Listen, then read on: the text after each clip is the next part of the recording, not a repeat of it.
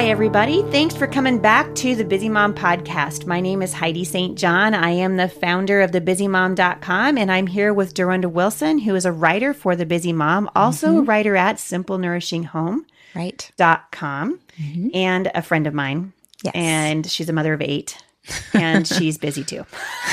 We're both busy. We're both busy. We're all busy. And we want to talk today specifically about finding contentment at home. You know, every day we hear from moms who say, I thought I was going to have a career. Right. Or I'm frustrated because we're still living in an apartment. Or I'm frustrated because of this or because of that. And there is something to be said for recognizing where you are. Right. And then learning to be content with it. My mom used to tell me that contentment was never going to be found in wanting more things. Contentment was going to be found when I was happy with what I had. Right. And I wonder kind of what we're teaching our kids. I was at Walmart the other day, the bastion of Christmas toys, and looking through their toys, and I saw the Bratz dolls, which we should probably do an entire podcast on dolls that you should not buy your children. Anyway, I saw this entire line of these dolls, and I struggle when I see them anyway because of the way the dolls are dressed and the provocative nature of the packaging and just a whole bunch of things I don't like. But what I really didn't like was they had this one doll who was basically, the point was that she's never going to have enough. So she was a shopping doll. She lives to shop. She lives to get more. She needs more. She needs more. And I thought, that is a horrible message. I know there are people out there trying to be healed from that. Right. Exactly. And I thought, that is a horrible message to send your kid. It is. You know, so how can we, in a culture, particularly in the United States, although I think we're beginning to see a shift away from that out of necessity. Yeah. Yeah. But the Bible says that we're to be free from those kinds of things, and that godliness with contentment, Timothy said, or Paul said to Timothy in 1 Timothy 6:6, is great gain. 1 Timothy 6:6, but godliness is actually a means of great gain when it's accompanied by contentment. And contentment is basically to accept faith with a thankful heart. Whatever God has in front of you, whatever He has given you. That's right. That's what it means to be content. I looked up the word contentment. Of course you did. I know you like to do that, so I thought I would do it this time. Yes, good girl. And it read, having a vision for well-being, peace, ease of mind, satisfaction, fulfillment, but it's a feeling that is propagated by an attitude. Whoa. Yeah, that was slightly convicting. A feeling that's propagated by an attitude. And I wonder, as parents, we're raising children who are going to be having their own children. We're really raising parents for our grandchildren. Right. I know that's a little bit of a mind bender, but that's what we're doing. What we're doing right now is going to impact not just this generation, right, but the one to come. And the Bible says that we're supposed to learn to be content. The Apostle Paul says that a love of money brings misery with it. Check this out, 1 Timothy 6, for we have brought nothing into the world, and we can't take anything out of it either. If we have no food and covering with these, we shall be content. But those who want to get rich fall into temptation and a snare and many foolish and harmful desires, which plunge men into ruin and destruction. For the love of money is a root of all sorts of evil. And some, by longing for it, have wandered away from the faith and pierced themselves with many griefs. Now, those are pretty powerful words. They are. To a generation that's kind of in love with stuff. You know? Well, and I think, I don't know if, I'm sure this might be your experience as a married couple and as a family. You go through seasons where times are lean, and then, other seasons where it's not as lean. And so God just brings us through all these different times. And Paul had that same experience. And he said that he had learned, he knew how to be brought low and how to abound in any and every circumstance. He had learned the secret of facing plenty and hunger, abundance and need.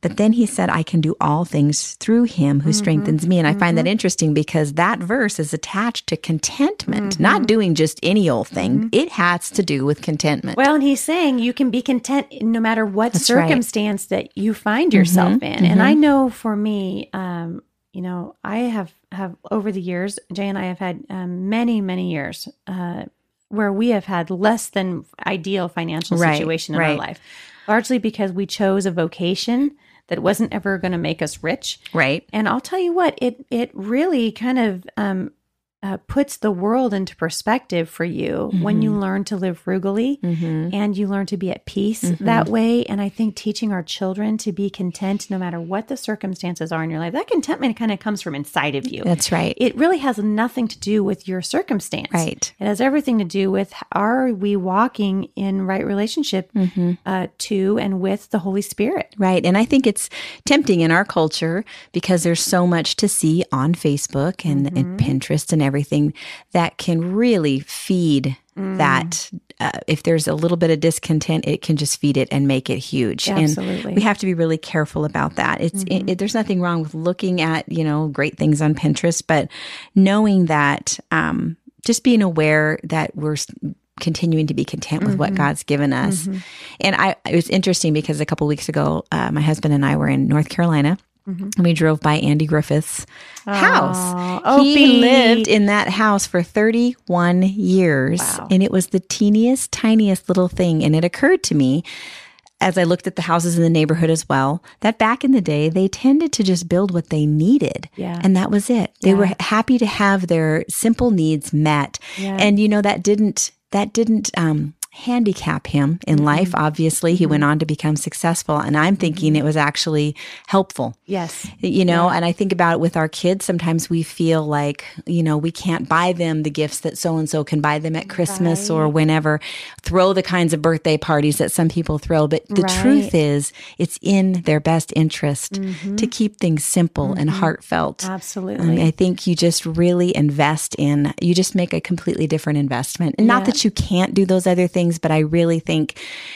it's really beneficial for our kids to see what it looks like to be able to live with just a little bit. Well, and and really, make it in meaningful. this generation of being so self-centered and so narcissistic, we're kind of the selfie generation. Definitely. And it helps to take your eyes off of yourself and look around you and ask the Lord to show you the circumstances of other people. There's a lot of our contentment has to do with our perspective. Right. So if my perspective is always just focused on me and what I didn't get today and what I sure wish I had so-and-so's thing. Right. And that can happen to us just as easily it can happen to our children. I think for women and for mothers in particular, we tend to be lack of contentment is basically based on something we see happening in another mom's life. It may not even be something she has. Right. Maybe we're a lack of contentment in our own marriage because we looked at her marriage and thought, well, she's got it better. She's got something going on in her marriage I don't have going on in mine. So now I'm not content in my own marriage anymore. Right. Because rather than look and see what I've got and what God can help me with to be content with and to improve upon my own circumstances, I'm comparing myself to somebody else. And doesn't this all come down to thankfulness? Yeah. Just looking at what you have that you've shared before. Share again about this journal that you and Jay had written in. Yeah. Started writing in. Yeah, that's a great story. When right before my father-in-law passed away, Jay and I started a gratitude journal. And actually, that's in my show notes today. I will link back to some journals that I love. But we decided to write down some things that we were thankful for because we were struggling, because we were having a hard time being thankful, because we were having a hard time being content. God has sort of put a dream in our heart. And when the Lord puts a dream in your heart, it burns in you like a fire, and we wanted this thing so badly. But we were struggling financially. We were struggling with all of the burden of trying to get this thing off the ground and homeschooling our children. And we live with our in-laws and all these things. And a friend of mine gave me a blank journal and she said, I don't know what you guys might use this for, but here you go. And I said, Jay, one day, let's start writing down every night before we go to bed 10 things that we're thankful for. And I'll tell you what, there were days when we just could hardly eke anything out. We'd be sitting in bed and Jay'd be like, well, thankful that I didn't die. I was like, okay, good. That's good. Number one, good. We're not dead. That's good. We're still breathing. And we would say, what's been the best part of today? And good stuff happened today. I'm going to think of it, and we'd sort of struggled with that for a little while, but then our perspective started to change. And I'll tell you, when Jay's dad died, we were several weeks into this journal when Dad died. And the night that he died, I wrote in my journal again, and those pages are tear stained in that journal. Jay and I sat there and we wrote, some of them I wrote because Jay was sleeping, just trying to process what had happened so quickly and all of these things. But I wrote down, I'm thankful for a legacy, thankful for that God gave me this family. Thankful for Dad's marriage to Mom for nearly 50 years, just short of 50 years of marriage. Right. And when you start taking your eyes off of what has gone wrong and start looking at what has gone right, your contentment level rises. It does. It rises with the gratefulness that's in your heart, because you're absolutely right. Contentment is attached to gratefulness. It is. And, I think we're supposed to be set apart. We're supposed to look different than the world. And have you ever noticed how peaceful and beautiful and attractive a content person is? And that looks so different than what we see in the world, with everybody just clawing for more and more and more. And, God says that we're to be set apart and we're to be different. And I think that is one area where we can just really shine. So moms, as we leave this topic today, I'm going to kind of leave you with a challenge. Before you get up every morning, ask the Lord to help you live your day with a holy intention in mind, with the intent to be thankful, with the intent to be content about and through your day. And then ask what the Lord can show you different things.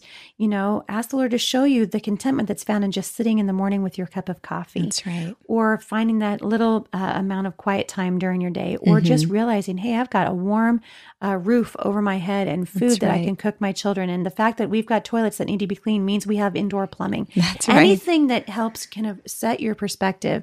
Start your day with that. Keep a gratitude journal. If you haven't read Ann Voskamp's 1,000 Gifts yet, totally worth reading. It's great. One of those things that just sort of changes your perspective. And then sit back and watch what the Lord will do. Because when the Holy Spirit works in harmony with a human being, miraculous things happen. We appreciate you guys listening. As always, if you've got any questions, please feel free to contact us. You can reach us at podcast@thebusymom.com. We'll see you back here next time.